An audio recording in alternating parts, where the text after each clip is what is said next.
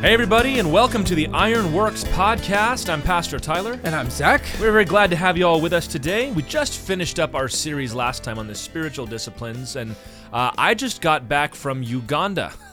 So we're going to take some time today, just not a part of a series, but just a single episode to talk about what that trip was like, but also more broadly to focus on missions in the church. And we mean by that foreign missions mostly, but Zach, let's just start by defining that. We say the term missions. What do we mean by that when we use that term? Yeah, it's a really big term, and there's a whole a lot of discussion lately on missions and missiology and all that stuff. So basically, what we're talking about is the gospel being carried outside of your home church, your hometown, where you are from, and going to someone and somewhere else. And that can be anything from, I think you could include like basically the next town over, all the way up to going, across the globe. Yeah, typically we mean foreign missions when we say that, use the word, but it certainly can apply and should apply. This is just evangelism in a different place, traveling somewhere for the purpose of obeying the Lord's mandate to make disciples. And I have been on many different missions trips, and we'll talk about some of those, and I know you have as well. Mm-hmm. We've been on a few together. I would consider myself a domestic missionary here to Alabama, leaving my home and my city to come here and plant this church. Although, I mean, like with many missionaries, like this is home now. But we're going to just talk about this subject today and what it means. There are a lot of people that do not like the idea of missions, both inside and outside of the church. And there are others that like the idea of missions, but don't like the idea of doing what I did and going to Uganda for 2 weeks. Right. And we're going to address that too. Obviously, I think that it is just fine to do that, or I wouldn't have done it. But let's start by going through some of the scripture here, because if we're going to do anything, we need to have the authority of scripture behind us. And luckily, it does not take much to prove that the Lord desires his people to travel around the world and to preach the gospel. So let's first of all look at the end of Matthew. This is the classic Great Commission passage. And it's not specifically about missions, but missions falls under this umbrella. So this is Matthew chapter 28. After Jesus has risen from the dead, very end of the book, talking to his disciples, he's about to ascend to heaven. And Jesus came and said to them, "All authority in heaven and on earth has been given to me. Go therefore." So since I am the big boss, since I have all authority, here's what I'm going to tell you to do with that authority. Go and make disciples of all nations, baptizing them in the name of the Father and of the Son and of the Holy Spirit, Trinity, teaching them to observe all that I have commanded you, and behold, I am with you always to the end of the age. So you got four verbs there, right? Go, make disciples, baptize, and teach. If I can get a quick Greek lesson in here, the operative verb of the Great Commission is make disciples, and that is the imperative. So if you're going to look at the grammar, the main thing Jesus is saying is make disciples. Then you have three attendant participles, which is a different verb form going along with it. And those are go, baptize, and teach. But all of them ought to really have that ongoing sense. So going, baptizing, and teaching. Those three things are telling us how we are to make disciples. One of which is to go, which is to get out there, whether that's in the streets around your house or around the world. To baptize, right? We want to seek conversions. We want to make new disciples and bring them into the faith. And number three is to teach, which is the ongoing process of not just bringing them into the fold, but teaching them everything that Jesus taught us and to observe and obey it. And it tells us how long to do that until the end of the age. So, right, Zach, that's the commission to all the church, is to go out and make disciples. We're all supposed to be doing that. Yeah, and it's important to realize that not only does it come from Jesus, and I mean, I'm sure you've all heard this taught in a sermon many times in your life, but it's worth repeating. Not only does that come directly from Jesus, but it's also strategically placed in his ministry right at the end before he ascends back to heaven to be with his Father. So, and he's saying, look, I'm going to send you guys the Holy Spirit to empower you. Empower us to do what? To go do this thing that I'm telling you to do, right? So it's basically the whole point, right, of the church. And everything, you could say, in a sense, everything that we're doing in the church is part of this Great Commission, right? Whether it doesn't have to be in another country, but certainly the things, when we go out with the express purpose of spreading the good news of Jesus, through the power of the Holy Spirit to another place to make disciples, it is definitely fulfilling, the Great Commission in a major way. And I think it's so, important that we not lose track of that, because we can all see through history or even now how easy it is for the church to get distracted and lose this main thing. Right. And this is absolutely the main thing of what the church is to be and do. Yeah, there are some that don't even believe the church should be engaged in what is called proselytizing. I mean, a proselyte is essentially a disciple, right? Right. Which is remarkable. I don't know how you can read your Bible and come away with that, but that's, of course, a cultural conclusion, not a biblical one. We're supposed to go out and make disciples. And in the Gospel of Luke, same story, but of course the Gospels tell it a little differently. I imagine Jesus said all of these things over the 40 days. Right. But check this out. Luke 24, verse 46, same context. Thus it is written that the Christ should suffer and on the third day rise from the dead. That had already been fulfilled. Then in verse 47, and that repentance for the forgiveness of sins should be proclaimed in his name to all nations, beginning from Jerusalem. So there's the message right there. Repentance, so turning away from the old life for the forgiveness of sins. So that's what we're going out to preach, is the forgiveness of sins through repentance in the name of Jesus Christ. He says, you are witnesses of these things. So that's what we mean when we say to witness to somebody. We make it a verb, even though it's a noun in the Bible. That's just fine. We say, I'm going to tell them about Jesus. I'm going to tell them this message that Jesus gave us. And then in verse 49, behold, I am sending the promise of my Father upon you. That would be the Holy Spirit. But stay in the city until you are clothed with power from on high. So in that version of the Great Commission, Jesus explicitly says, to all nations.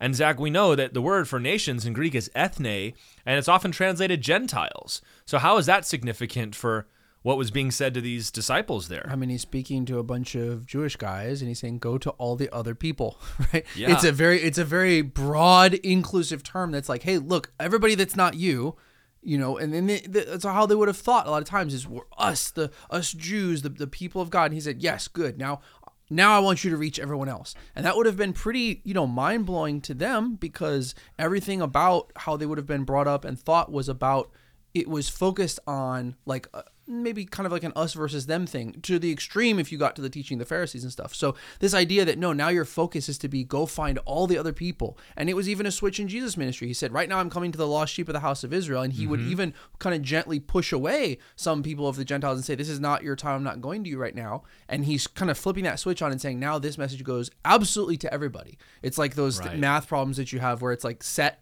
stuff, right? Well, if the set A, right, is the Jews, the other set is everyone else, and Jesus is now saying, hey, I'm now both of those sets are now the people that I want to receive the message of the gospel. And that really is, to anticipate what's probably going to be our next series of podcasts here, but that is, in a sense, second to, of course, the gospel and salvation. That's the theme of the New Testament in large measure.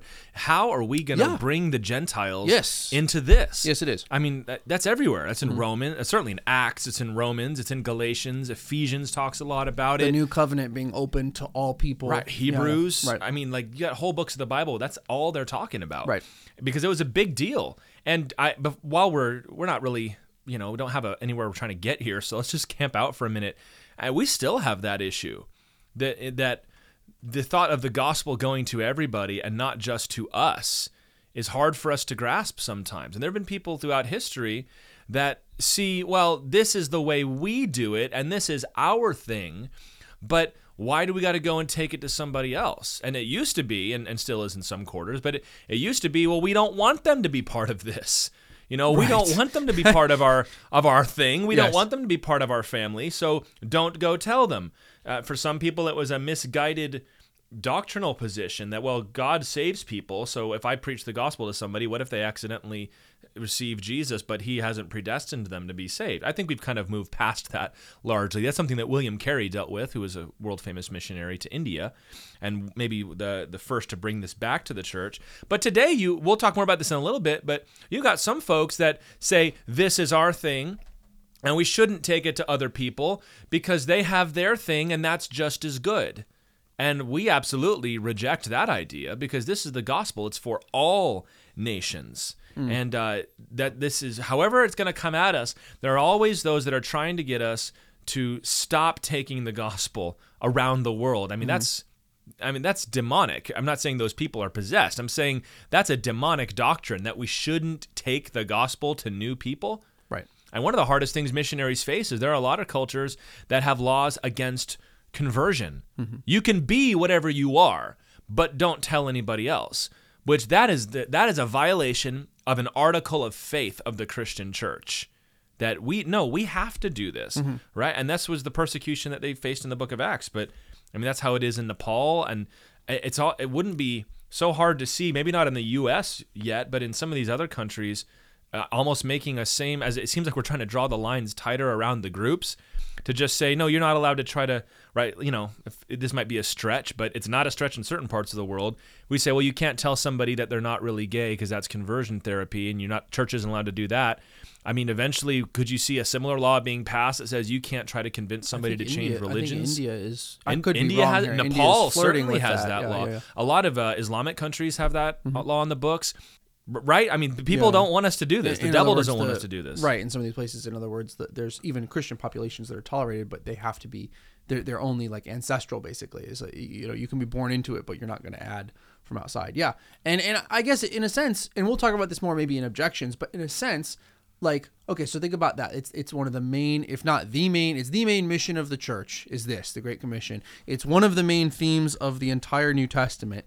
And so I guess it shouldn't shock us, right? That of course, why would the enemy not be opposing that, right? It's like it's the thing that we're here to do. It's and we'll maybe this is a good segue into some of the story type stuff we want to talk about, but it's also in my experience, I'm sure your experience too, Tyler, it's one of the quickest ways for you to catch some spiritual warfare right on the chin is to actually start doing this, right? Why? Because it's fine if you're not going to spread the gospel and obey the Great Commission and go out and make disciples. In a sense, Satan is content maybe in some ways for you to have your own little faith in your own corner. If he knows he can't take that away, right? He says, okay, I'm not going to do anything with him, but as long as he sits still and doesn't talk. And be quiet. Right. And so really, I don't think it should shock us so much that when we begin to obey this, we receive immediate kind of fire. Oh, yeah. There's a scene in the second Sherlock Holmes movie where he's talking to Dr. Moriarty, and he's it's one of those great scenes where they both know that they're adversaries, but they're being polite and civil. It's like, that's my favorite trope in movies ever. It's just, it's so tense. But, where he kind of lets him know, look, I know what you're up to. I know what you're doing, and I'm going to try to stop you. And the villain pulls out the handkerchief of his ex-girlfriend who he's killed, and he says, now, are you sure you want to play this game? And he's kind of like saying, I know you want to bring me down, but this is where I'm willing to go to stop you. Right. And the devil does that for us, where he doesn't always send spiritual warfare your way. He sends it your family's way. I was getting ready to leave for Uganda, and I'll just tell the first story here. And like the week before we go, my son gets strep throat. So he goes to the doctor. Then he has an allergic reaction to the medicine and breaks out in hives all over his body and is miserable and feverish. And I'm supposed to leave for Africa in 2 days. Yeah. And that's like the devil's like, all right, if you want to step up, I'm going to step up too. And we see that all around the world of the devil just trying to keep people from doing that. But the point we're trying to make now is that we cannot accept that. We have to speak up. Isaiah 49 verse 6. Prophecy from the Old Testament. This is the Lord speaking to his capital S servant in the book of Isaiah, which prefigures Christ. It's similar to how we have Isaiah 53. But he says to Jesus, it is too light a thing that you should be my servant to raise up the tribes of Jacob and to bring back the preserved of Israel. I will make you as a light for the nations, Goyim, Gentiles, that my salvation may reach to the end of the earth.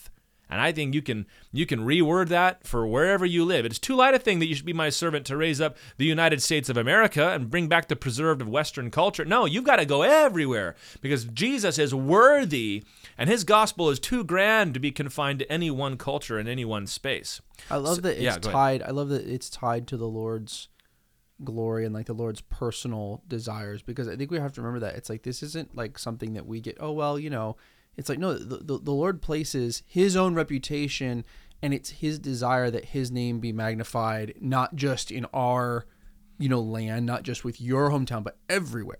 And so he's taking that so seriously, then he's telling his servants, and that's who we are, right? And if you're a servant, right? Like, look, you're not even a servant. Let's say if you're an employee, what your boss wants is what you have to prioritize, right? Hey, the boss thinks it's really important that we get that it looks this way. So can you make it look that way to make him happy, right? Right. And how much more when we're, slaves of Christ, Christ has declared that this is what he wants.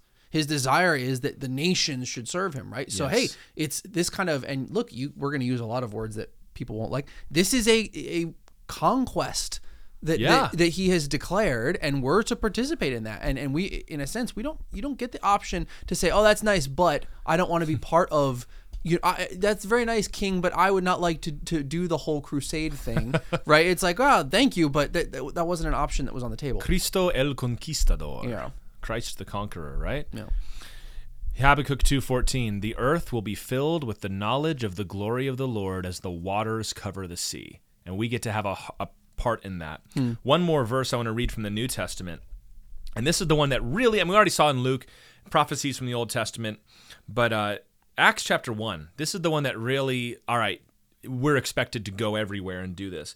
Verse 8, you will receive power when the Holy Spirit has come upon you, and you will be my witnesses in Jerusalem and in all Judea and Samaria and to the end of the earth.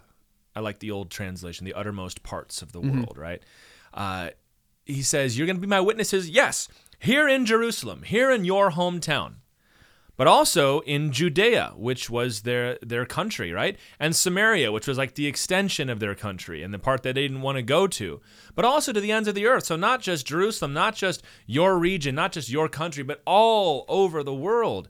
So, we're here. You'll be my witnesses in Birmingham and in Alabama and all America and to the othermost parts of the world. It's this outward-looking expansion by the power of the Holy Spirit. And that's a whole other subject to discuss, but I don't know if we're going to get into it so much today, that it's all by the power of God. But what we're trying to demonstrate to you, and I think we have, is that there is an obligation upon the church to take the knowledge of Jesus Christ, the message of his gospel, everything that he taught us, repentance for the forgiveness of sins, baptism, doctrine, all the rest of it, all around the world. Right. If you are going to be a Bible-believing Christian, you cannot escape that.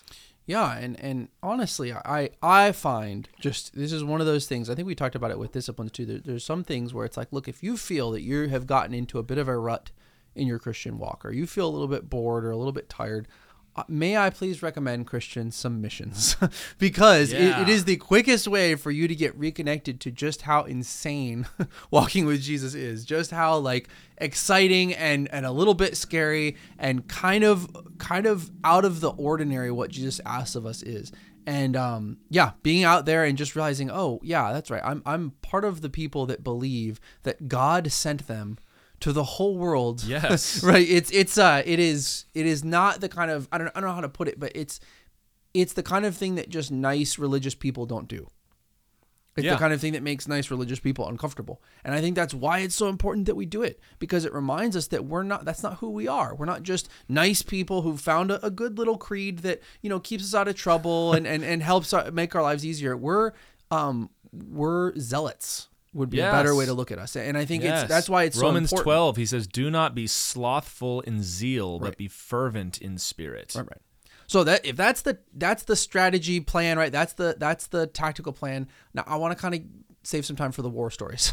So in terms of because I know we've both, I'm not more than some people for sure, but I'd say more than average, we've been given opportunities to be out there and go on mission trips and things just through. A lot of times, I think for both of us, it was through early on in our lives. Both of our dads were a huge part of this, and we're going out there and we're making opportunities for us. Yeah, my dad was a missions pastor for That's a right. short time, and he was a missionary to Australia. In Australia, for a couple years. Yeah. So and then served as a missions pastor in California, and then became a missionary to Central Virginia. Right. Which has been receiving missionaries for a very long time and still needs them. I could tell some really cool stories about missionaries that went down to Virginia. But both of us have had. Yeah. I mean, how many countries have you been to? I got to count too. It's more than 5, probably. I think. I mean, for missions. Yes, for missions. We've done. Let's see. You and me have done Russia and Costa Rica together. I've done Israel. I've been to Jordan. It wasn't for missions. Maybe it's less than 5. So, my first missions trip was to Russia when I was in high school, and that just, that your first missions trip changes your life. It really changes your life to go. And 100%. first, even just the the non-spiritual fact of broadening your horizons and seeing the rest of the world is important. But I've been to Russia. I spent a summer in Peru when I was in high school. I'm actually going back to Peru in a couple weeks here. I've been to Costa Rica several times. I went back to Russia several times since then. I've been to Nepal twice. I want to say twice, maybe three, but twice. Right. And then I just went to Uganda for the first time. And so I've been around. I've been to all those places except for Peru multiple times, and now Uganda. But we're already planning the next one to go back. Yep. So I will be back there again. And I absolutely love going on missions trips. When I was on staff at Calvary Chapel Lynchburg, I kind of became the missions guy for a short time because a lot of the folks on staff had put in their time and had done lots of long trips. And here I was, enthusiastic and eager, and like, shoot, you want to sit on a plane for 28 hours? You knock yourself out, young man. So I went lots of places, and I took teenagers to Russia and to Costa Rica, and I led a team of ladies to Nepal one time, and I've done quite a bit of it. I've not longest I've ever been anywhere was 6 or 7 weeks in 2008 in Peru. Lived in Lima, Arequipa, Iquitos, if you're familiar with Peru. Any Peruanos listening, I'd be happy to hear from you. But where's the longest you've ever been anywhere? We did, and this is a lot of my stuff to Israel was for my dad's work. He worked with a nonprofit that was assisting. And you did as well, right? I did for a while, yeah. So we both worked at various times for a nonprofit that was assisting missionaries and ministries and churches in Israel. So our family lived in Jerusalem for a month, actually, which was really cool. And that's a cool sentence to say. It was fun.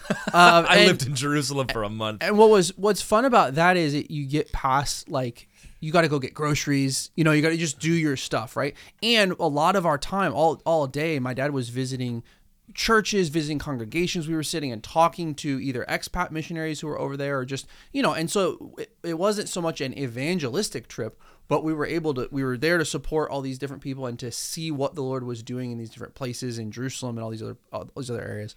So that was really fun. And then most of the other trips have been more like your 2 weeks and less trips. Like when we do Russia or Costa Rica, it's about a week usually, maybe. Yeah, usually a week plus. I think that's a good length for a missions trip. I like when I plan to have at least a full week in country. Uganda, for example, it took us not 2 full days, but 2 days to get to where we were going. And, it's on the front and back, so there's 4 days that you can't do any ministry. Even if you're, like, we were able to take a tour of the grounds and be in the country, but, like, we weren't doing any work on those days. So, if you're only going to go for a week, that gives you 3 days of help, and we wanted to give them more than that. Yeah, Peru's the longest I've been anywhere, and we were working at the Bible college doing, some classes and some things, but we also helped out a lot of teams that came to the Calvary Chapel Bible College there with John Bonner, who I believe is still in Peru. And everything else has been about those 2 weeks, and most of what I've done has been, especially when I was taking young people or when I came as a young person, high schooler, were evangelistic trips. I've done a lot of street evangelism, done more street evangelism around the world than in America, I'm sad to say. But something about it's just easier when you have a translator and you're in a different country. I don't know if you're just because you're prepared and focused, but I've also done some pastor training in Nepal and spoken at some conferences in Russia and things like that. We helped out with conferences in Russia. Yeah, so we were in Uganda. We were traveling around with a blues band and preaching the gospel, and that's just another fun sentence to say, out in the African bush. But so that Uganda trip, was because I just want to, for everybody listening, this was a kind of cool, important trip for our fellowship. Again, we're serving. Tyler is the pastor of a Calvary Chapel here in Trussville, Alabama. So this was our first mission trip as a church. Yay, finally. Yeah, which was awesome. And long. We had started planning this basically like pre-COVID, right? Mm-hmm. I mean, we were like, hey, we really want to go. We want to get engaged. Not this trip specifically, but yes. To do a trip, right? And so when COVID came around, at least 2 different trips we were hoping to do fell through, I feel like. Where we were like planning, let's do this, and then we couldn't end up making it happen. And so we were ready to go by the time this one rolled around. And so our church was able to send you and 2 others. 2 other guys who were able, and not only like the church was able to send them, which was so encouraging for me to see, where they sometimes it's a big hurdle for people to raise the funds to do this, right? Oh, and the church was very generous. The fact all that of the our church travel basically was paid sent for. them, which was incredible. And so you guys went, you said so it's a week in country or 8 days in country? It was more than a week. It was I want to say it was about 7 or 8 days that we were Yeah, there. sounds right. But I mean, it was great. I remember giving a big speech in December 2019, where I was, what's coming for the new year, and I was like, well, we planted in 2018. We finally moved into our own space, Right. So now it's time for us to start thinking. Let's go on our first missions trip, Yep. and then, all the mess went down, and so we didn't get to go. And then by 2021, we were ready to go. America was opened up, but all the countries we wanted to go to were closed, especially Nepal, which is where I'm always eager to get back to. But Nepal started having political things, I think, at that point that made it so that we weren't. a lot of places did. Yeah, we weren't. There was all sorts of going. things going on, and many of the places that we've done missions, many of them, or that we were trying to, are third world countries, or they're not very stable countries, and so any time of instability worldwide is going to make it worse. We've done a lot of stuff in Russia, and there's still a war going on. Obvious reasons, Ukraine, Russia right now. But so then it finally came around that we tagged on with another church in Tennessee to go to Uganda, and we did. So this, I feel like, as the pastor of this church, was there's always more to do, but it was the last piece that really needed to be slid into place for us as a church. Sure. We were teaching the Bible, we were praying, walking in the spiritual gifts, doing local outreach, online ministry, home fellowships, counseling where it was needed, children's ministry. But we weren't doing any kind of missions. And it wasn't because we didn't want to. It was because it was tough to get it going. But we finally did. And man, just the way that it's touched our congregation already has just been wonderful. And that's one of the things we're going to talk about in a little bit, about why I think short-term missions are valuable. Yeah. And they're that there's many people that don't much care for short-term missions. I'm not one of those people, but we will talk about that in a little bit. But how about just one more question before we get into? I'll start telling some stories here. But I want to talk about the trip a little bit. Yeah, for sure. Just kind of testify to what the Lord did. But when you've gone on mission trips before, maybe you have a couple stories, maybe just some thoughts. What is your favorite aspect of being on a missions trip, and what is your least favorite aspect of it? What's great and what's difficult when you go? I think my favorite thing for me is the trips have always been these formative experiences in your walk with the Lord, where either it introduces you when you're a young person, and you should send your young people on mission trips. My gosh. Yes, like you do it. Oh, just man. Make it happen. When you're 16 or 17 or 18 and you go outside America and you do a couple things. Number one, you see whatever that country is, whether it's really high status and doing great or it's not, you're going to see how some other group of people live. And it's going to introduce you to the idea that, look, there's people out here that need Jesus, that are living on the other side of the planet that I've never seen before, and they need Jesus.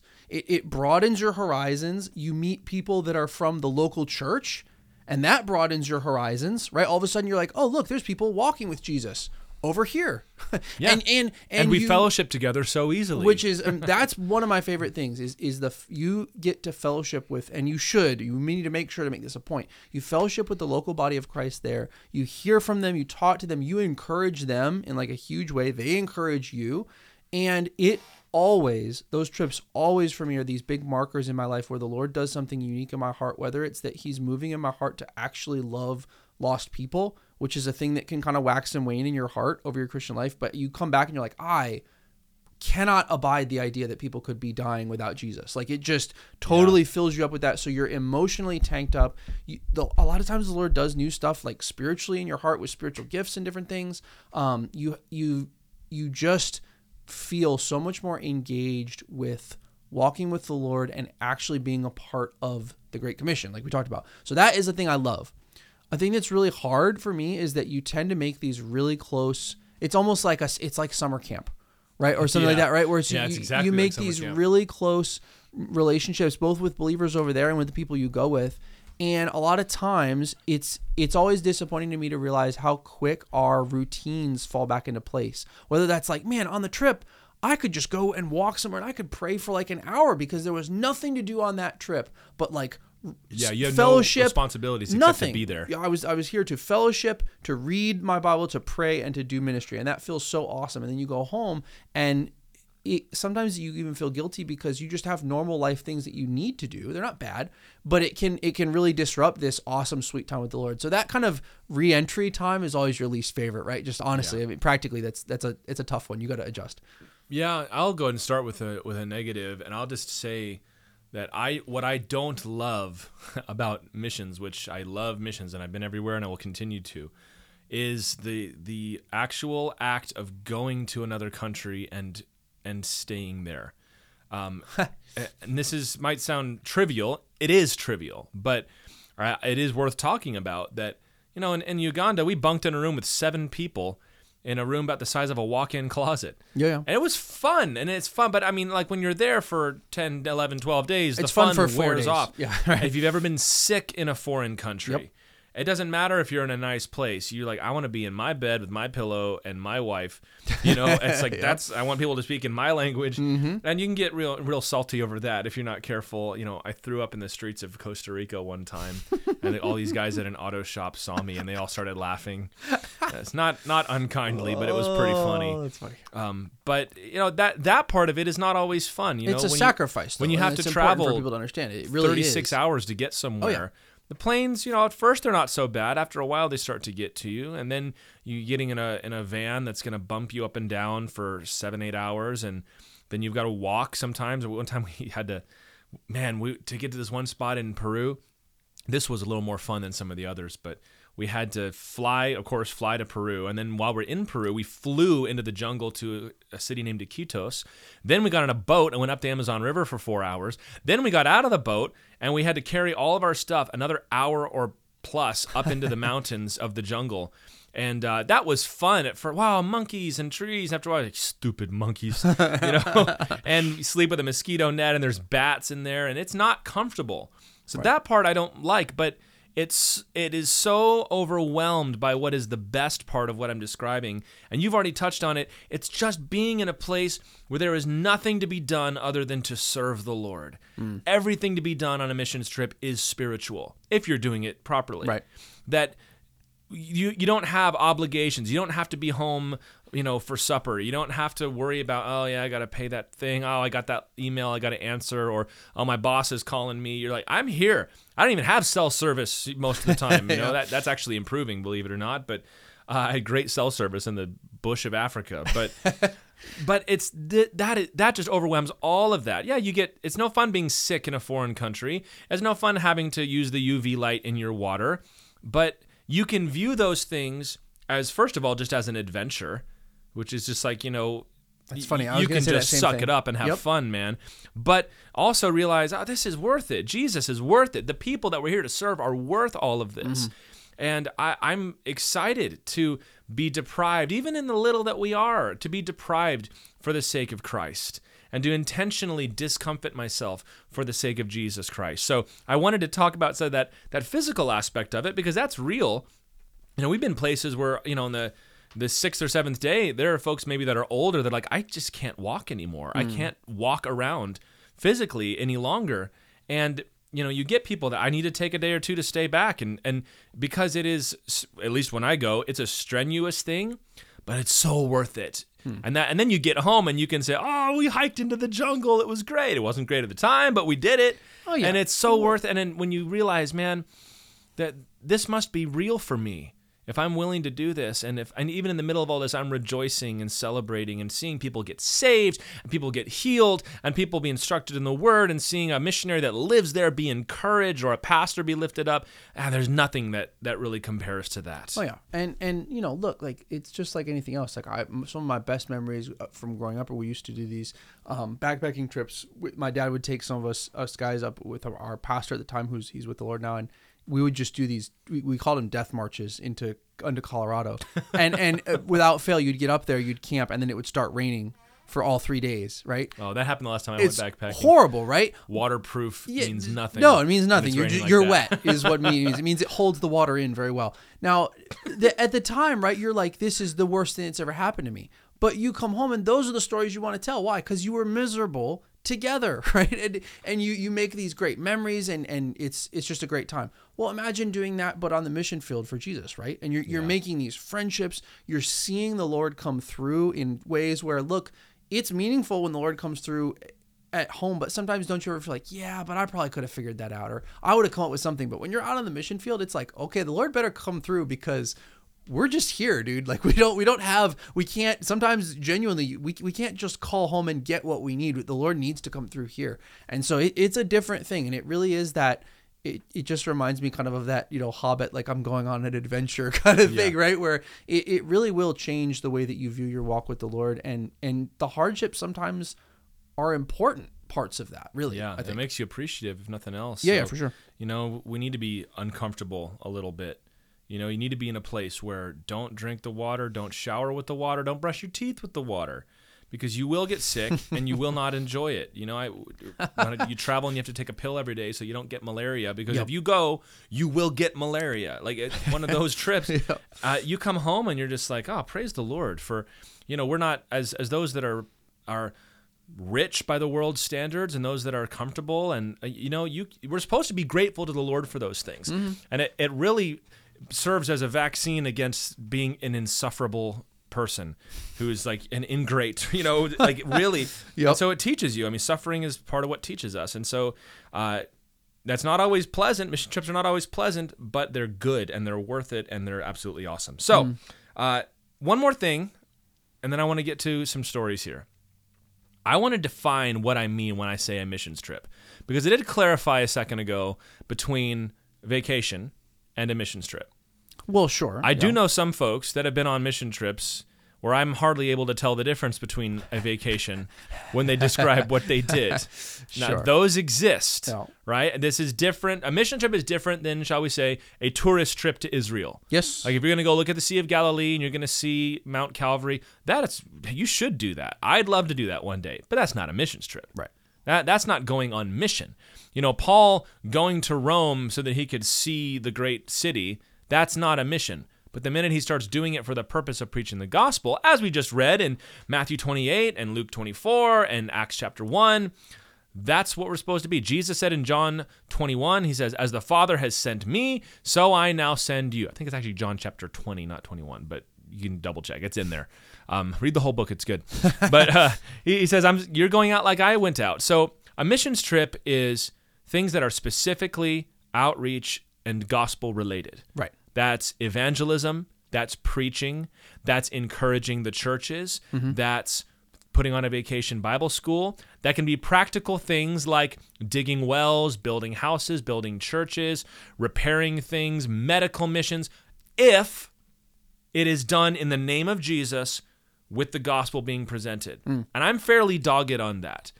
If you go and all you're going to do is help the sick, dig a well, and paint the school, all right? That painting the school is the classic useless missions trip. What's the word? Stereotype. But I have been on a trip where we did that, and I couldn't get over the fact that I'm actually doing what people say. But if all you're doing is that, and it's not being done with the gospel attached to it, you have been on a humanitarian trip, not a missions trip.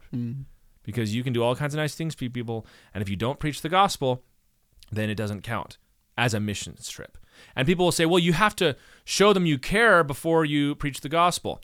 I would dispute that, but I would say, well, then if you're going to all the trouble to show them you care by doing all these nice things, then preach the gospel. Preach the gospel, right? Yeah. People say, oh, thank you so much for coming. You say, yeah, do you know why we came? Right. We came because of Jesus. Have you ever been on a trip where they say you're not allowed to talk about Christ? Well, I've been in places like that, and I've done it anyway. I do that here anyway, and you probably do anyway. But would you agree with that, Zach? Like, there has to be gospel attached to it, not just nice things, and certainly not just vacation where we're taking the teenagers and we'll take, like my senior trip in high school, we went to Florida, and we went to Disney World, and we went to Universal, and we did a canoeing trip in the Everglades, and volleyball and football on the beach, and boats out on the water. And then we took a day and we pulled weeds and we helped out the camp where we stayed, and we did laundry for them and stuff. Okay, that was not a missions trip, although we helped them out. It was a vacation. Well, yeah. And would you agree there's a distinction to be made? There is. I want to be careful the way I say this, just because I don't want to come across as being like unfairly harsh, but there is a large group of like a lot of organizations and stuff that are doing what is being termed missions work. And I really do agree with you. It is just because it's easier to measure or say, look, we did this, or this is, hey, we did this many this or whatever. that doesn't mean that it's impactful for the gospel. And therefore, as Christians, what we should be most concerned about is not what is the most exciting to us or what is the easiest to explain to people who are without God, but we should be concerned about what moves the needle for the gospel.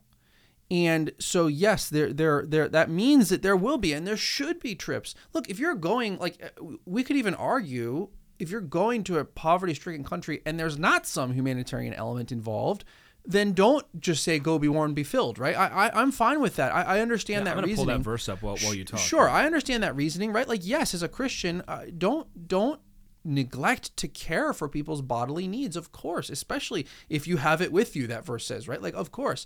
But as you're saying, if we presume to think that we can check the box of the mission of God to save the world by simply deploying material goods, then how are we different from the UN, relief organization or the Red Cross or like we're not. We're just a glorified NGO, and I don't think that that's the purpose, the cosmic purpose of the church. No, that bears no resemblance to what you see in the Bible.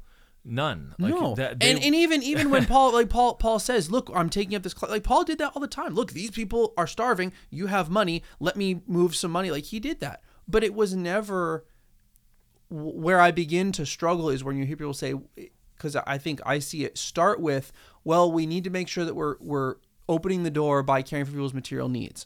I agree with you 100%. Then it goes to, well, what we really want to do is make sure that we connect for these people. We want to make sure they know that Christians love them, so we're just going to give them stuff and say that we're Christians.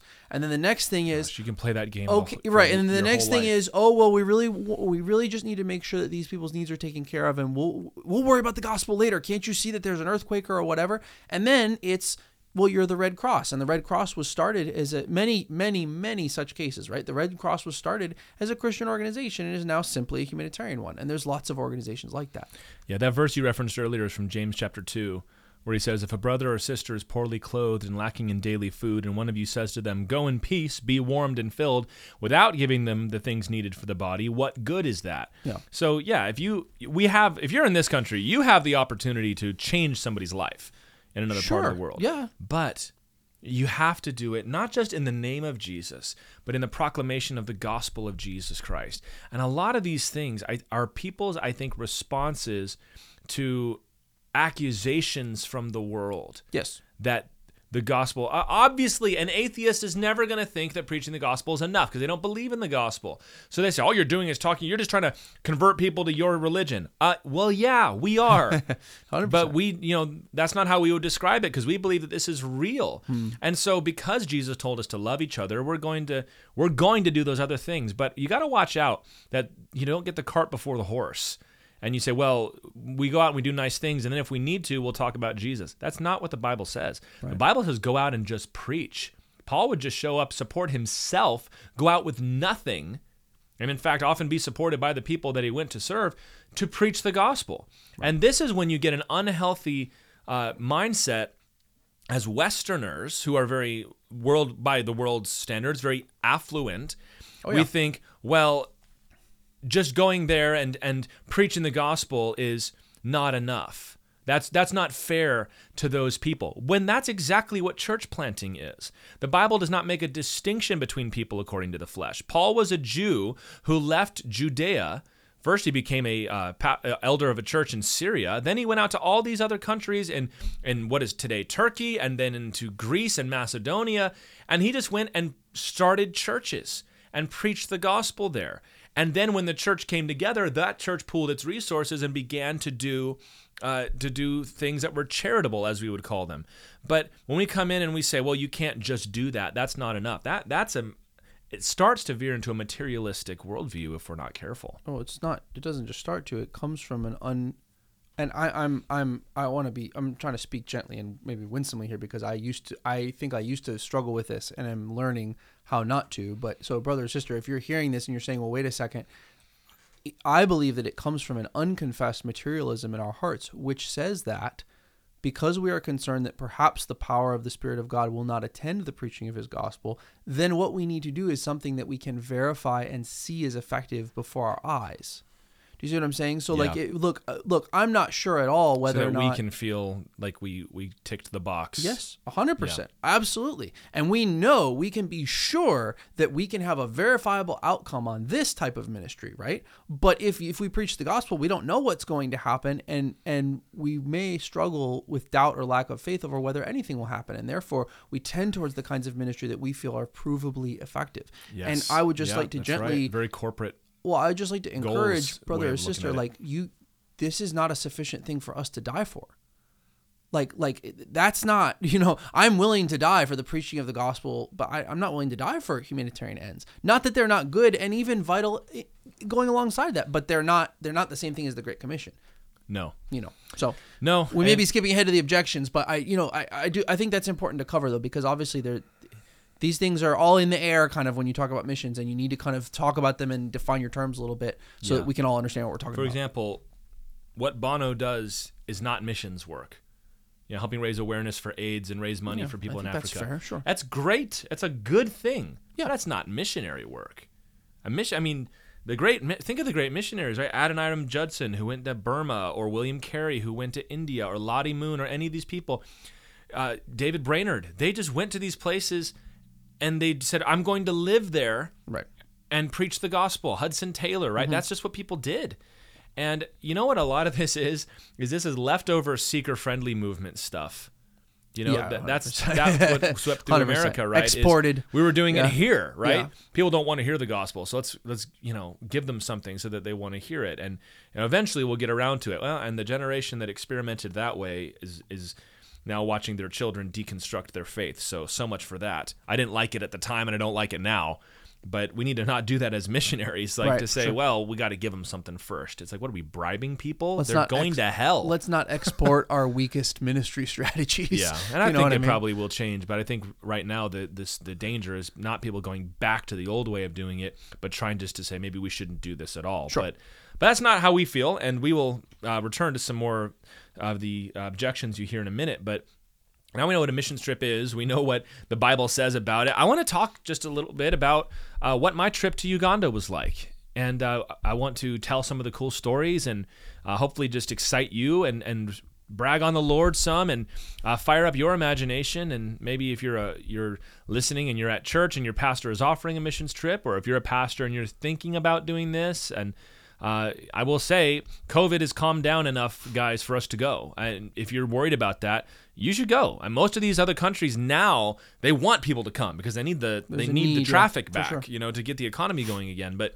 let's talk about this. So 3 of us from our church joined up with 5 folks from Tennessee, and we went on some long plane rides to Uganda, which is a country in Eastern Africa bordering Kenya, Tanzania, Rwanda, Congo, and South Sudan. And it borders Lake Victoria, which I learned this. Lake Victoria is one of the largest freshwater lakes in the world, and it's even larger than some of the Great Lakes. I don't think it's as big as Lake Superior or some of those, but it's big. So that's where their water comes from, and it's a third world country for sure. But my impressions of this country was it seems to be on the come up, is what I've been saying. It's one of the top entrepreneuring countries in the world, and I think it might be the most entrepreneurial country in the world, that more people own their own businesses or have started their own businesses than any other country in the world. However, that stat is broken down. But I believe it, man. There are shops everywhere and people selling fruit and vegetables everywhere, and people, touristy things, but also like schools and opening up restaurants and opening up little corner stores, even like out in these villages we were going to, power lines being laid down. And I would not be surprised if in a little bit you see Uganda starting to rise in the standing of the world. The AIDS epidemic, which is still going on, has largely been addressed in Africa, which was good news for me to hear about that. Yeah. Pastor Bill, who was over there, was telling us, he said, when we first got here, it was unbelievable. How everybody's dad had AIDS and everybody's mom had died of AIDS. As now you still see it quite a bit, people with HIV. He says, but a lot of the efforts that have been done to reduce it have happened. And like I said, schools everywhere. Parents are insistent that their kids go to school and get good grades. And I mean, that's a future indicator of success, or an indicator of future success, is the priority placed upon education in a country. And a lot of them want to try to go to school in other countries, or they want to try to go to universities in their own country. Uganda is a former English colony, so they still are very connected with England and Great Britain. And some of them want to go over there, but it just was it was a much more pleasant experience than some of the places I've been. You know what I mean when I say that? Well, you've been to some kind of crazy places, so yeah. Well, Nepal, for example, Nepal is. I've often said I love Nepal and I love the Nepali people, but it is not a nice place. Like, it is not. You're not like, wow, this is so much fun. You're like, wow, these people really need Jesus. And Nepal is a Hindu country. I think they are technically now a secular country, but they were and might as well be still an officially Hindu country for a very long time. And you can feel it in the air. I mean, we'll talk about this another day, but Hinduism, the belief of karma and destiny by the gods is that everything bad that happens to you was foreordained because of something you did in a previous life. And how that trickles down, roof caves in your house. Well, if I fix it, I'm telling the gods I didn't deserve to have that happen to me. And that's defying the gods, so I'll be reborn because I did not get the full measure of suffering in this life. And so there's a gloominess and there's a pessimism in the country, which is why it has been prone to revolutions over the last several years. Uganda's different. Uganda's a Christian country, and you can see the difference. It is I've heard this before, and I've now seen it for myself. Uganda is an incredibly well evangelized country. Churches are everywhere. There are mosques, but it is not a Muslim country, and it is not even an animist country. Like even out in the wilderness, the tribes, they're worshiping Jesus. They have churches everywhere. It's mostly Anglican Church of Uganda, because again, it was an English colony, and it is now. There are other churches there too. A lot of Pentecostal churches, which is mostly where we did a lot of our ministry, but you see everywhere on the cars, on the people's windows, there's pictures of Jesus, there's quotes from scripture, there's hallelujah, you see the phrase Yesu ahulile everywhere, which is Jesus is alive, which I kind of like that. That's a pretty cool, like Hosanna was everywhere. And you could just see, like, these people have heard the gospel, and they're very open to churches. They're very excited to see Americans come in and talk about the Lord. I'm sure that there's a lot more to it than just my short experience, but I mean, it's not like that everywhere when you go. And I was very pleased to see that. In fact, I'd say that's probably, of all the places we've been, that to me sounds like one of the more open environments. I mean, when you go so Israel is very like Christianity is a different experience there, and ministering there is hard. It's hard ground in Israel. Russia is, there's the Orthodox Church, but there's not a lot of evangelicals around in Russia. No, Russia, Peru, and Costa Rica are very similar in that there's an established state church, right? But it's not doing much. And it's dead religion. Yeah, right. It's cultural, right? Same thing with Are you a Christian? I'm Russian. Right. It's like, what is this a question? Right. Or are you a Christian? It. It's like, I'm Tico. I'm Costa Rican. Of course I am. I've been baptized, been confirmed. My mother lights candles for me every day, but it's dead religion. And so when you go there, the strategy is hand out New Testaments. Right? Have you actually read the Bible? Right. No, I haven't. Well, let's read it together. You believe the Bible. Let's read what the Bible says. And in some ways, it can be very easy to evangelize there, because people are like, well, I am predisposed and kind of have as part of my worldview that the Bible is true. Never mind that I've never read it, but I believe that the Bible is true. Right. So you open it up and you read it to them, like, well, if that's what it says, then let's do that. And there's other, consequences and other things that you got to deal with. But yeah. What did you? So now for everybody listening, this is the everything that's in the show is in the show. So I actually didn't get to sit in on Tyler's and the team's wrap up from the trip. So I just have a lot of questions that I want to ask. So can I say real quick before we move on? I don't interrupt you. I just want to say, I know that there may be somebody listening to this who has been in Uganda for 20 years or something like that. I just tell you, you're completely wrong. And I'm completely wrong. These are my impressions sure. from being there for 2 weeks. And I'm willing to stand on them and defend them. And I believe the people that explain these things to me. But I'm not pretending to be an expert. But I will say I deeply loved the country, and I think I have the right of it. But that said, if you're the one that's like, hey, well, you didn't really nuance that statement very much. Yeah, probably not. But just I'll let you go now. I just want to. That came into my head. Somebody prepping a long comment. No, I think you've completely gotten the entire country in 2 weeks, Tyler. I think you're good. So my question is like, what would you say? Because that's like you said, that's interesting, and that's a different environment than most of the ones that we've been to for missions. In that kind of environment, what would you say is the biggest hurdle that you meet when you're evangelizing or teaching, maybe in churches or whatever? Like, what do you think is the biggest need that they have then in terms of being reached, whether that's for just straight evangelism or whether it's encouraging the churches there? It's discipleship is the biggest thing. Okay. It's instruction in the scriptures.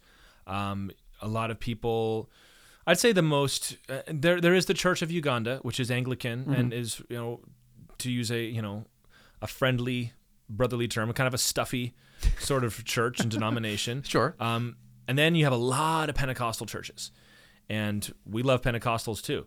And we're probably closer to Pentecostals in a lot of things than we are Anglicans. Yeah, but probably. But even, of course, Ugandan Anglican church is not like what you see in London, shall we say? Right. In fact, they've pretty majorly broken with. I know we need to maybe talk about that another time too. Yeah. But so there's a lot of we encountered an awful lot of hype and not a lot of substance on these things. Okay. And very exuberant, very excitable worship, which is good. I think our church could use a little dose of that, to be honest with you.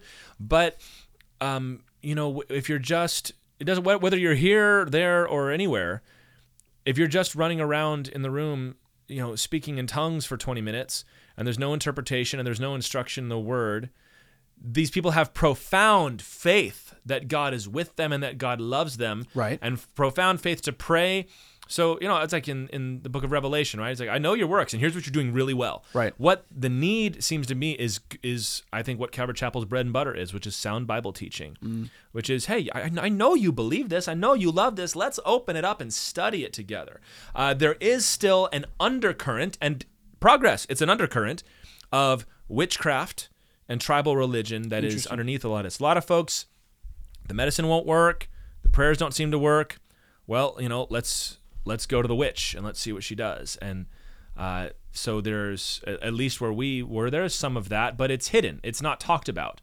And that's good. I mean, you don't want that to be talked about. But so, a lot of the proclamation of the gospel there is that Jesus is stronger than the devil. He's there. One of the gospel messages I gave, I really felt impressed of the Lord to speak on that.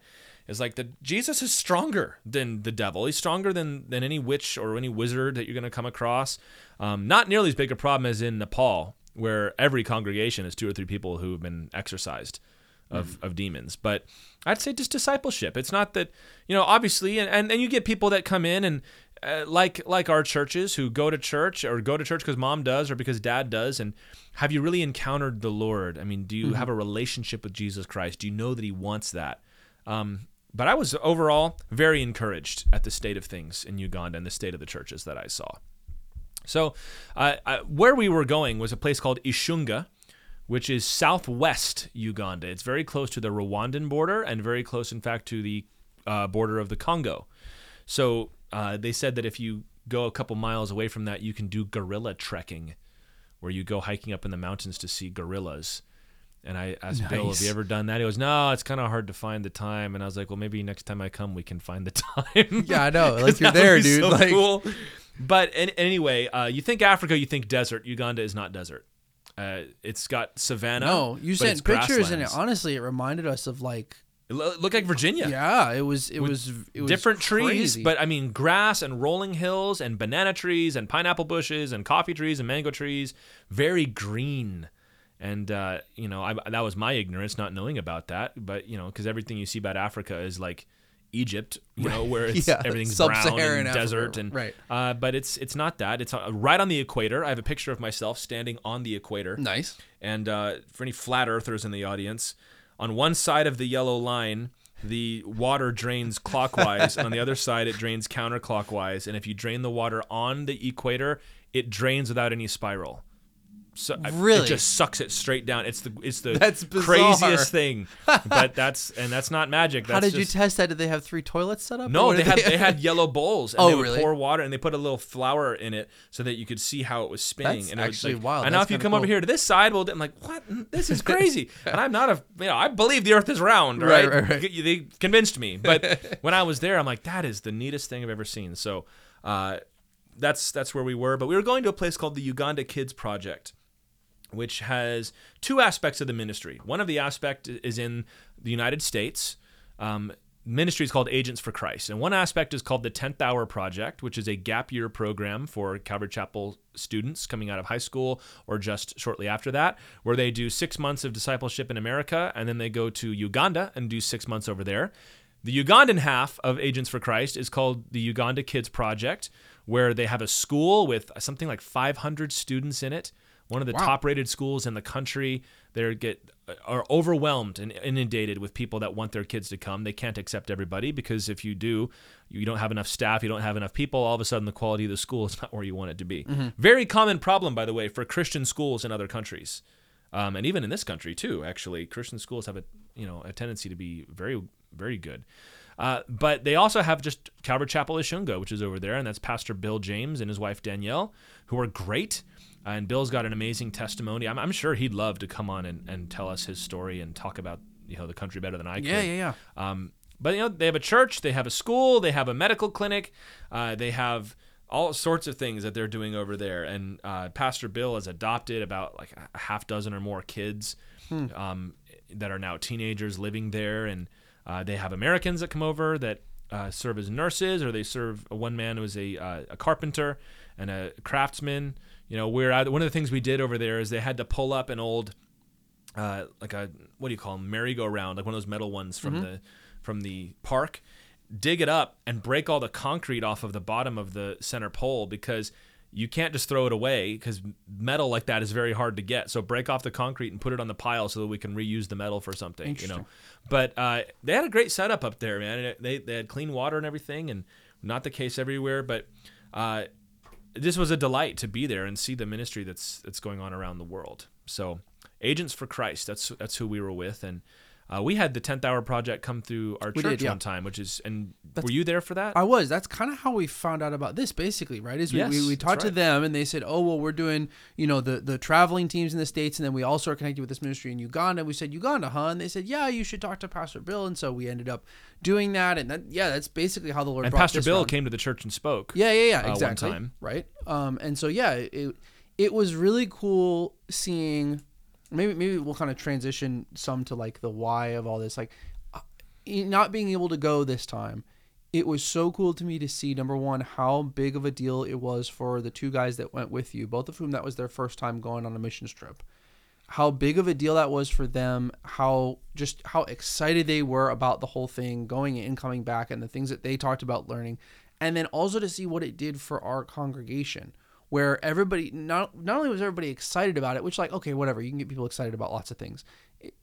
That's not necessarily why it's good. It's because everybody, you could see people waking up to the reality of like, look how possible it is for a tiny little church like ours to actually be a part of carrying the gospel to another whole place that most of us will never go, right? Like most of us in our church will not end up going to Uganda, but some of us have been able to participate in that. And it really did just open up some people's eyes to like, oh yeah, that's why the ministry I do here on Sunday is important. It's because it's a part of this in a very real way. That's why tithing is important, is because part of it we was get to that. do stuff like this. That's why, right? And it's just showing you, hey, it's not just because this is a good thing to do because this is what we do. It actually all does work together, and in a way that the Lord puts it all together with people over there serving, you serving, us serving. And I could see that it really turned a light switch on for some people, and it reminded me. I was like, oh yeah, like that's awesome. How it was actually so doable for us to actually do. Praise the Lord. And it was just an awesome reminder that like it really doesn't take that much to be able to do something like this. No, and what we were doing was meaningful, and this is important to know when you're going on a trip is it is. There were a big about question. 2 parts to what we were doing, and the first part was we got there on a Monday. The following Monday was the first day of their school term. So school of 500 people, and all the kids are showing up in a week. It's a boarding school. So there was a lot of work to be done to prepare that. We were cleaning stuff up. We were sorting metal to be scrapped, and they were organizing classrooms and, moving logs and, some, mucking out stables and stuff. It was a pretty cool thing that we did and helping out there. But then in the evenings, what we would do is we would go out. There was another Pastor John from Tennessee, and myself, and then another guy from our church would play together some old Christian blues songs. Set up a sound system that would have the Ugandan worship team. They would play. We would have some folks give their testimonies, and then somebody would preach the gospel. And we got to go to several churches. We got to go to one very large church that they welcomed us with, they were waving palm branches and awesome. Papyrus reeds, and it wasn't just for us. It was to let everybody in the village know, hey, man, church is starting, and we got some guests that came, and we went to another church of Uganda, so a much more traditional-looking church building, and it was at night, and I was preaching, and there were bats flying in and out of the windows. Oh, for real? That's hilarious. You can hear them flapping around like outside, and then you hear them like squeak, like it's really high. It sounded like Nike on hardwood, and then they would flap in and then like hang there, and I'm preaching in a church. We used to have them. We used to have them in Virginia, which again makes the connection between those two. Yeah, but usually we would close the windows. Yes, we would. But so that's what we were doing, and we got to preach in the open air in some places. In a school one time, we got to preach in several churches that were just delighted to have us there. One of the churches, as I said, was very large. One of them was just. It was like a little mud hut, just like you think. When you think mud hut, it was like that. Thatch roof, mud on the sides, and dirt floor, obviously, and very small. But, man, they were brothers and sisters in Christ. It was the same Spirit. It was the same Lord, the same Bible, and there's that instant connection. And if you've never experienced that, y'all, you have to experience it to understand this. To meet somebody from a totally different culture, doesn't speak your language, who knows what they believe about all sorts of things that you care about, but you have Jesus in common, and you are brothers and sisters instantly. Connection. Yeah. It's impossible to describe. The closest is when you go to like a retreat or something like that.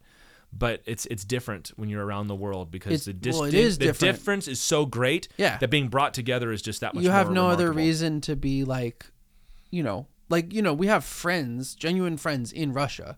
Yeah. Our two countries don't like each other, right? No. And that's a wild experience too. Yeah, have real problems with each other, and yet that when that stuff starts happening, I'm thinking about, oh yeah, that's right. Like, so my friends are over in Vladimir, and I wonder what they're going through right now. And when I go over, when we've gotten to go see them, we can't talk about the latest movies really, because it's not the same kind of cultural things. We don't share a lot of the surface level stuff that makes friendships, here in the States or whatever. We just can talk about Jesus, but we can instantly talk about Jesus. And I've had people over there share like words from the Lord with me that have been like pivotal to my walk with the Lord. Prophetic words. I've been able to encourage someone where like later on they've told me like that I needed to hear that like at that point in my ministry or whatever. Like it's crazy. And that stuff, in a sense, it can only happen when you go to that extreme of like being with people that are so different from you, because it strips everything else away and it makes you realize the only thing we have in common is Jesus. And yet that means that we have enough in common to like actually like be connected. Yeah, to love each other. Yeah, it's really incredible. Forced fellowship. Cause it's the best. But in a good way. It's so fun. So while we were there, we preached the gospel, and every time we finished, we would ask people to come up and receive prayer. And most of the people we were preaching to, they were believers. At least to one degree or another. Sure. But they would come up and ask for, a lot of kids coming up and asking for help in school. Maybe mama was nudging them to go and ask, I don't know. But a lot of people with sickness and things like that, just like here, just like anywhere. We know for a fact that there were 5 people that made professions of faith. That's awesome. And I am inclined to think there were more. But I don't think everybody was reporting what had happened, because you'd be in a huge group and language barrier and everything else, but at least 5 people that are going to be in heaven because of the trip that we took. And that doesn't always get to happen when you go on a trip and you can like say, hey, people got saved. So that's always so. Except when we're in Russia and you're doing evangelism with Roma. Did you ever go with Roma one of those days? He's wild. Completely wild. In 3 seconds, he's got the person like, well, yeah, I guess Jesus is the Son of God. We'll get to the objections thing in a minute, but I remember being on that trip in Russia. So was this the trip where we took our daughter? Nora. That might have I been. think it was that trip. So I remember this morning, my little daughter, who's 7 now, she points to this little Polaroid picture that we have from Russia where she's 9 months old. My wife and I, because we're insane, we took our 9-month-old daughter to Russia on this mission trip, and Tyler was there. And she points to this Polaroid. She's like, "Where was I in Russia?" I was like, "That's right, you were in Russia." She said, "What were we doing there?" And I said, "Well, we were telling people about Jesus." And so we would, hand her off to all these high schoolers who would, take care of her and stuff. My wife and I are out doing, street evangelism.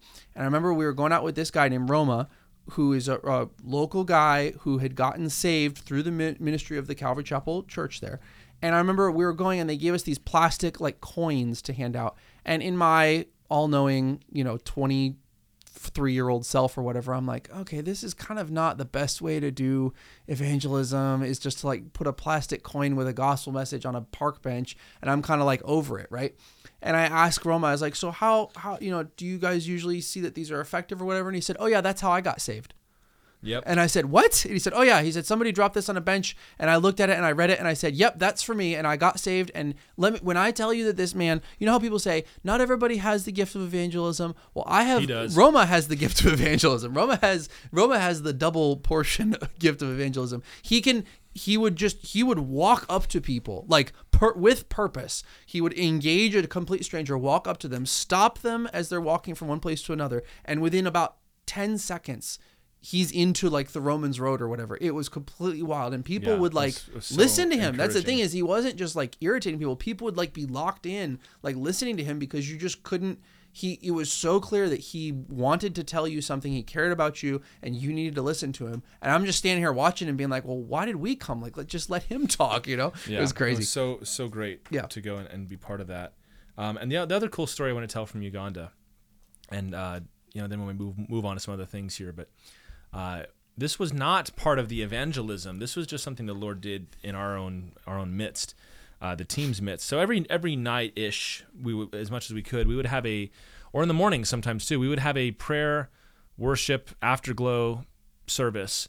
Sometimes it was impromptu, sometimes it was more planned, but we'd just sing and we'd pray and we'd allow the gifts of the Spirit to be exercised with ourselves and the team from Tennessee, obviously, and then the 10th Hour Project kids that were there, and then Pastor Bill's kids who were there also, and some of the staff. And it was just really great times of waiting on the Lord. But there was one moment where Lord put an impression on my heart, and I had an image in my mind of, it was like I scribbled it down on a piece of paper, and I saved it because I'm not getting rid of this. But it was an outline of a person, and I could see that the hip, knee, and ankle joints were like lit up like little round balls, and they were connected with like a white line. And so I just drew that, very simple. And I said, hey, I had this thought from the Lord. Is this for anybody? And one of the members of the Tennessee team, his wife, like looked at him and nudged him, and he started to get a little choked up and say, I haven't been able to sleep for like 6 months through the night because the way I sleep and the pain in my hip is so bad. I only sleep for short stretches at night, and it's getting very, very hard for me. So I'm like, well, I think the Lord wants to heal you. And we went and laid hands on him, and the Lord healed him instantly in that moment. That's awesome. All the pain was gone. Yeah. He noticed it immediately. The pain was gone. The next morning, he comes like strutting out to the breakfast table and is like, I feel good. I slept all the way through the night for the first time in 6 months. And isn't that great? He shared the story. He's like, my daughter has some pretty serious health problems. And he said, I never wanted to step up and pray because I thought, she's the priority here, not me. Right. And he's like, but just the love of God, that he's like, but I care about you too. And how God stepped down and healed me, and God must really love me. You don't have to like take a number and wait in line for God. That's such a dad mentality. Yeah, He's like a good old guy. And so he was very eager, of course, to pray for other people throughout the whole time. That's awesome. But I mean, that's a full miracle. That's a whole miracle that God did while we were there, man. And those are starting to pile up around our ministry, which I love so much. But it was all just such a wonderful trip. I mean, there was real fruit that was born, from not just all the things I mentioned, but the love that was born between us and the people there, and the benefits for the team members that went. And I think we were able to encourage the pastor and the other people that were there. So praise the Lord. I give all glory to God. It was absolutely of the Lord by the Holy Spirit. And I'm so glad that I went, because I always have at least one moment on a missions trip where I'm like, what am I doing here?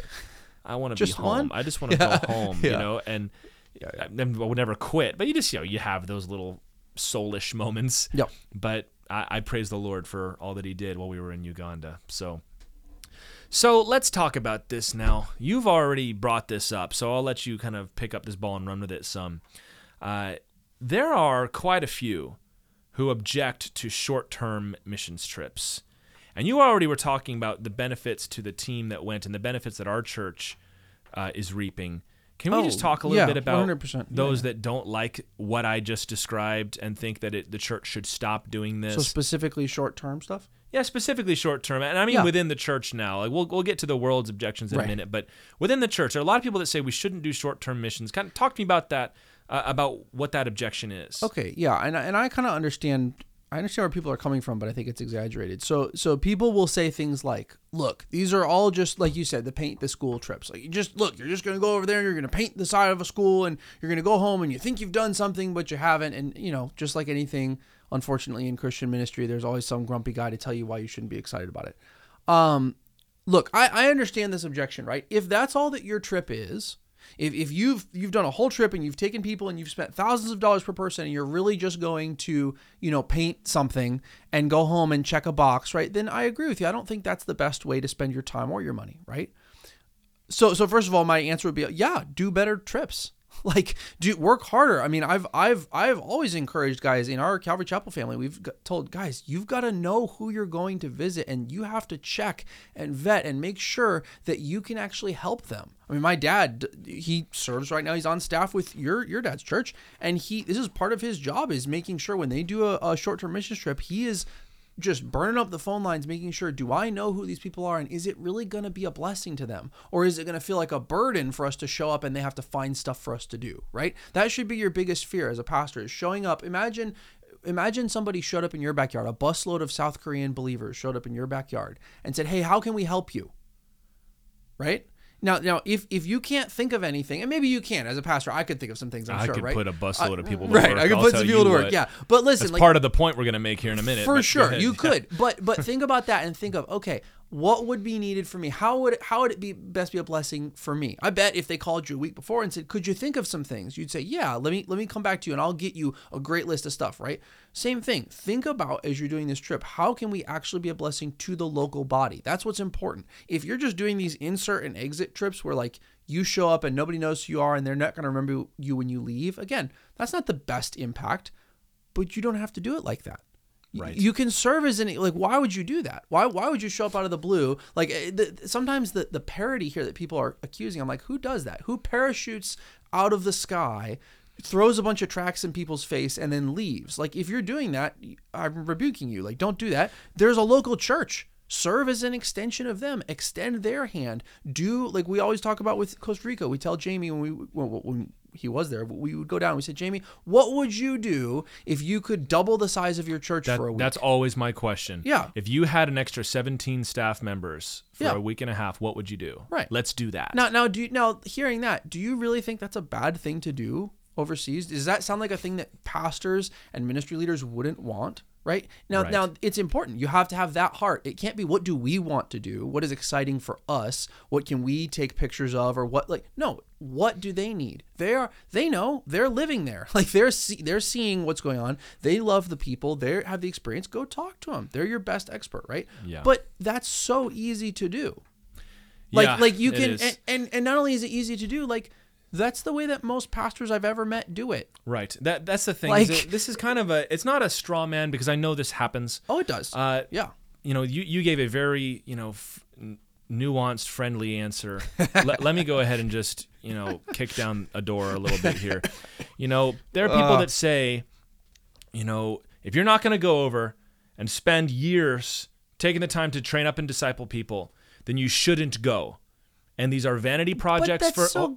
My gosh! There are vanity projects for white people, and you're putting something on the missionary, and it's not actually helping. There was a book that was out a few years ago that made this point, and it feeds right into a lot of guilty feelings that a lot of Americans have about world politics anyway. Sure. And we'll touch on that bit in a second. Did they ask the missionaries if they wanted to not be visited anymore? Because I get the idea that maybe I think the it was a missionary that wrote this. But here's what I will say. All right. First of all, everything that you just said. Yeah. If you're going to go, don't go there was one time that I felt like I was on a trip that we weren't helping, that we were just kind of there, and it was make work stuff. And that was frustrating for me because I'm like, well, then I wouldn't have wanted to be part of this. But, and even not even that whole trip was that way. There's just certain pieces of it. But so first of all, don't do that. But what this leads to is it leads to people saying that what's the point of even going? You don't see it in Scripture. First of all, yes, you do. That's bonkers. You see Peter and John were sent to Samaria to lay hands on the people because there was a work going on. You need to go, and then the next thing that gets into it is, well, the indigenous people need to be doing all the work, not the missionaries. Okay, that's true, and that's biblical. However, Paul would stay somewhere for years, and the Bible is telling us not to regard one another according to the flesh. So yeah, you should be making disciples, but here's the thing. When I'll say, the world needs competent, trained, well-mature Christians to go to places where there are not such people to make those disciples. And if you are going to an Islamic country, most of the people like that you're going to find are going to have to come from outside of the country. That's just the way. I mean, Zach, you've done a lot of missions work, and I've been around it, not maybe as much as you, but quite a bit. Not everybody who is an indigenous missionary is a good person. And some of them know that, and they will leverage it against Americans specifically to get money out of them or to get them to get off their back. And they'll say, hey, it looks like you're mismanaging the money. Say, well, all you Americans care about is money. Oh, hey, man, I wasn't saying that. You do your, God bless your ministry, and people will just rip them off. So there's the idea that it is, I kind of went on a different thing here, but the idea that, indigenous church good, missionary church bad, like that's not how the Bible lays it out. Well, yeah. And these short-term trips are there to give a boost. We do outreaches here in the States. Of course. Like we'll do a crusade. We'll do a thing at a school. We'll do a thing. So we've had trips come down. We've had high school and college trips come down. I love it when that happens. From Calvary Chapel Lynchburg. It's the most helpful week. We're like, oh my gosh, we can throw 20 excitable kids at this problem we have, right? Yes. It exponentially increases what we've been able to do for events and things. It's been such a blessing. The Lord uses it in so many ways. You'd have to be arrogant in the extreme to not want that. Yeah, and I'll say this too. I would be delighted to also have a team come from Uganda, Russia, Cuba, or wherever to come here. In fact, I even spoke to Pastor Bill about that. How about we get some of you guys over here and we'll do exactly this. We'll just flip it and y'all come here because it's not a Western responsibility. It's every church's responsibility to go around the world and do missions. Let me just go ahead and say something. This is my turn to get down to brass tacks a little bit. Let me just go ahead and say something to what you said. We need to get over this idea, and I'll go ahead and stomp all over the red hot, the buttons for people.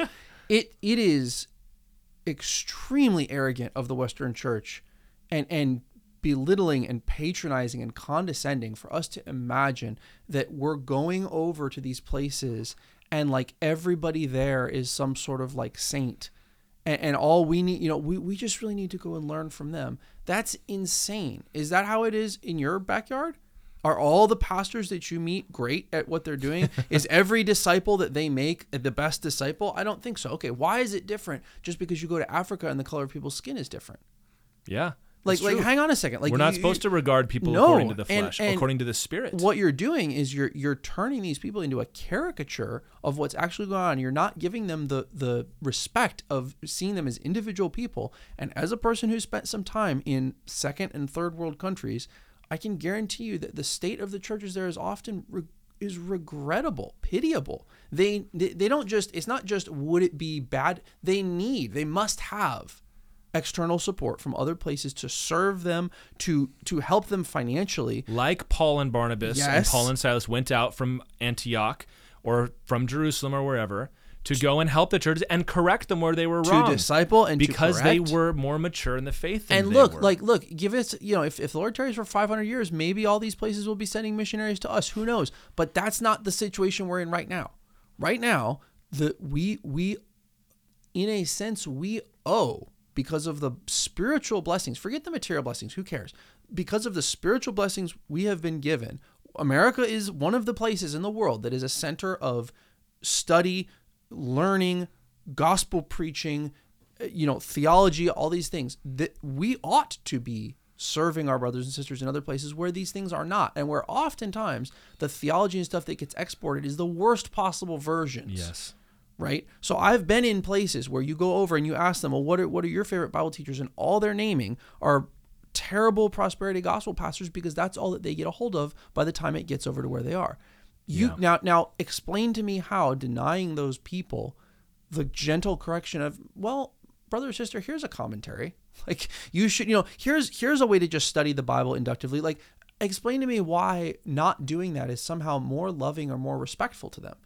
In fact, I've had them confront me and say, why are you not doing this? Why are you not sending more people to tell us when we're wrong? Don't you love us enough to tell us that this is bad theology or bad doctrine? And the best pastors I know overseas are the ones who are the most actively engaging and almost demanding that they get that kind of support from the States. Come over and teach us how to teach. Yeah. And the point of all this is not that we have nothing to learn from them. Of course There's plenty of things we have to learn from them. Who said However, they also have a lot to learn from us too. And when you're making a lot of new converts, you need people to disciple them. And so to get kind of back to where we were on short-term trips, well, I agree with all that, but a short-term trip doesn't help anybody. That's not true. Yeah. I know of all the people I know in Russia that are pastors now, most of them were saved during a short-term trip during a street evangelism event. Yeah, right after people the wall were came right down. out in the streets, and now they're saved and they're pastoring and they're discipling, and their churches are now sending out missionaries to places like Nigeria and Cuba, which they should be doing. And it's like the Lord uses all sorts of things. But to come back also, people in our own churches need this. Right. We need to be able to get outside of ourselves a little bit. We need to be living on mission and then bring that home with us. And not just we, but other churches around the world too. If you've got a church in Uganda, you should be sending missionaries to Pakistan and New Zealand or wherever. And if you have a church in China, you should be sending missionaries to Brazil. And if you got a church in Brazil, you should be sending missionaries to Kentucky. Like, this is what we do. Right. We're supposed to go elsewhere to do missions. Now, here's the thing. A lot of those objections that were just raised are not just raised among people in the churches, but this trickles down from people in the seminaries and in the universities. And when you hear people say things like we shouldn't be doing missions, there are some that will just come out and say we view missions work as an extension of colonialism, that going out and proclaiming the gospel and converting people to your religion is just the same thing that England and France and Spain used to do.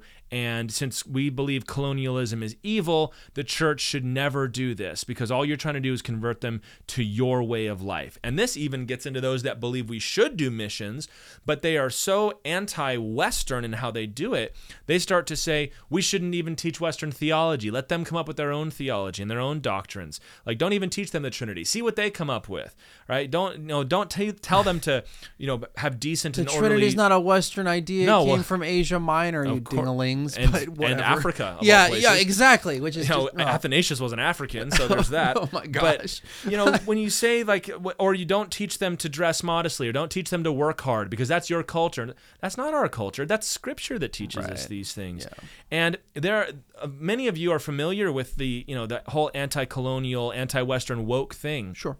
What you need to understand is not all, but a lot of the anti-mission sentiment that you see in the church is a manifestation of the same thing. It's the same thing that has affected the seminaries, the same, we've got to stop telling other countries what to do. Well, missions has always been part of the church, and it was part of the colonial project. You can't get away from that. Yeah. I have nothing to say about the goodness or badness of that. All I have to say is that when people from Christian countries went to different countries, missionaries always were in the vanguard of that. David Brainerd was one of those guys. Moravians would sell themselves into slavery so that they could go and preach the gospel in the Caribbean islands. Like, the missionaries have always been part of that. But listen, we cannot let our cultural guilt or cultural attempts to produce guilt about something affect what we saw at the beginning of this podcast, which is we have an obligation to go around the world and preach the gospel. And if we are Western Christians, when we preach the gospel, it's going to have a Western flavor because that's who we are. Just like when Paul preached the gospel or some of these other people preached the gospel, they had a Jewish flavor. Yeah. Or early on, it had a more, I don't know, I'm sure Alexandrian missionaries had a very Egyptian flavor when they preached the gospel. That's okay.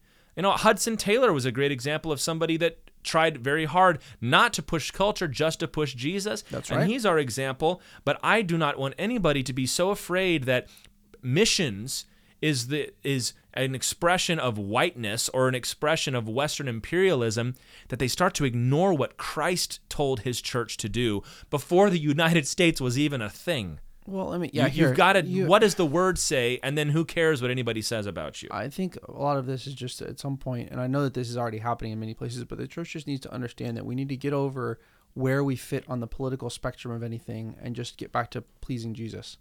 Yeah. Right? Like it pleases Jesus to evangelize. It's going to displease. Right now, it displeases a certain part of the political spectrum. Tomorrow, it'll displease another part. I don't know. Yep. It doesn't really matter to me because it pleases Jesus, right? We need to understand that we are called to the radical act of trying to convert people from their ancestral faiths to ours. That's going to make a lot of people uncomfortable. Because that's what happened to our culture. Yes, exactly. My culture was worshiping Thor and Odin and Freya and all the rest until the Christians showed up and told them about the true and living God. And then they smashed their idols. And now people say, well, this is a Western thing. It wasn't always. No, it came out of the Middle East and Africa. It came out of the Middle East, and then it came out of Africa, where they were abandoning the Egyptian gods, and it came out of Rome, where they abandoned the Roman gods. Of course. And look, Christian, can I just lovingly ask you, get over your obsession with what the world... Who cares what a lost person... I say this with all love. Who cares what a lost person thinks about your project to evangelize the world? They think this is all fake anyway. Their opinion doesn't rate.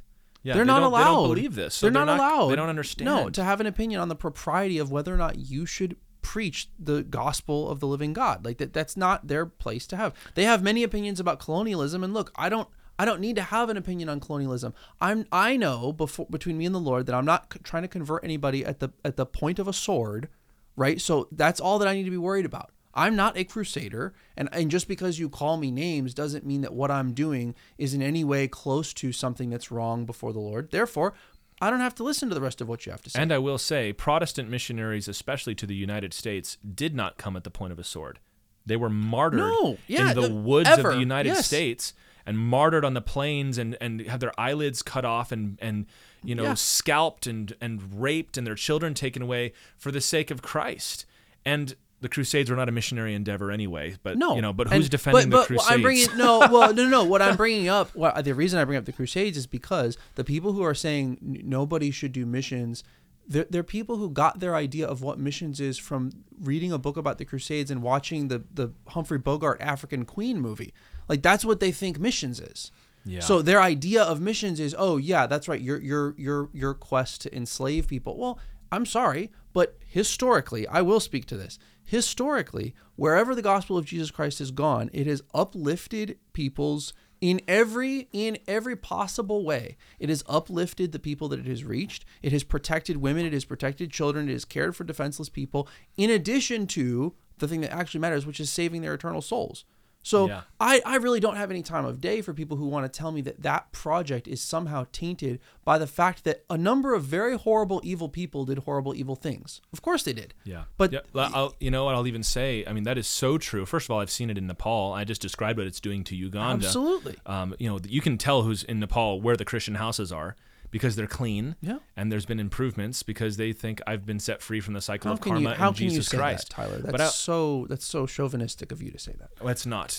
I'm a Christian before I'm anything else. Yeah. And it was also so uplifting that in the years leading up to the Civil War, to our great shame, many states in the United States of America banned the evangelism and catechism of slaves because the ones that knew the gospel and were believers and went to church were the ones that began to insist and demand for freedom. Of course. So they say if people find out about the gospel, they're going to start to believe that we're all equal and that we're all brothers. We've got to stop letting them find out about Jesus, which that was to our great shame. But I'm a Christian before I'm an American, Right. and that just tells me that that's what my gospel does. Right. And I believe that it's not just going to save them or not save people. It saved me. Right. It saved my family. It lifted us up out of poverty. It lifted us up out of, desperation, the quiet desperation of Western society. There's joy in the Lord, and there's love, and there's peace.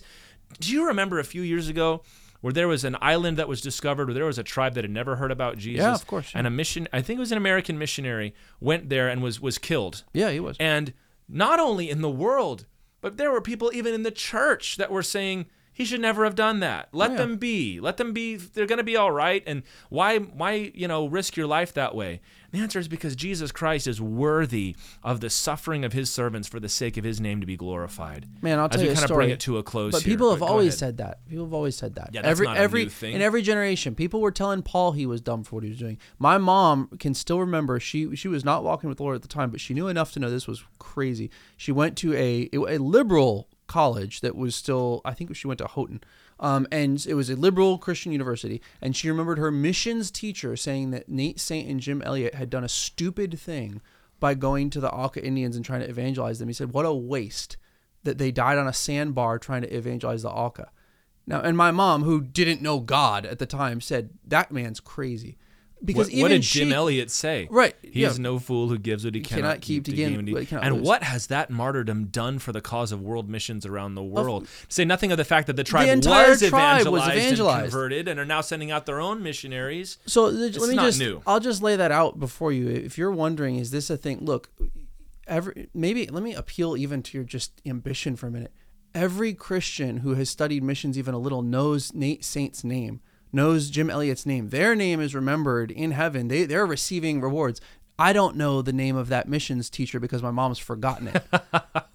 So, you know what? Yeah. Like, I would rather be known by Jesus and by Christendom, for crying out loud. It's a good thing to have honor in that way, Paul says. I'd rather be known by the people that I care about than known by some people who are going to detract from what we're doing. Listen, if you do anything for the cause of the Lord, you will have people throwing stones at you and telling you that you're wrong to do it. But that doesn't mean that you get to, neglect the Great Commission, right? Yeah, Capital and G. let's bring it back to that here as we come to a conclusion, which is you might disagree about the way that we just framed some of these things. Sure.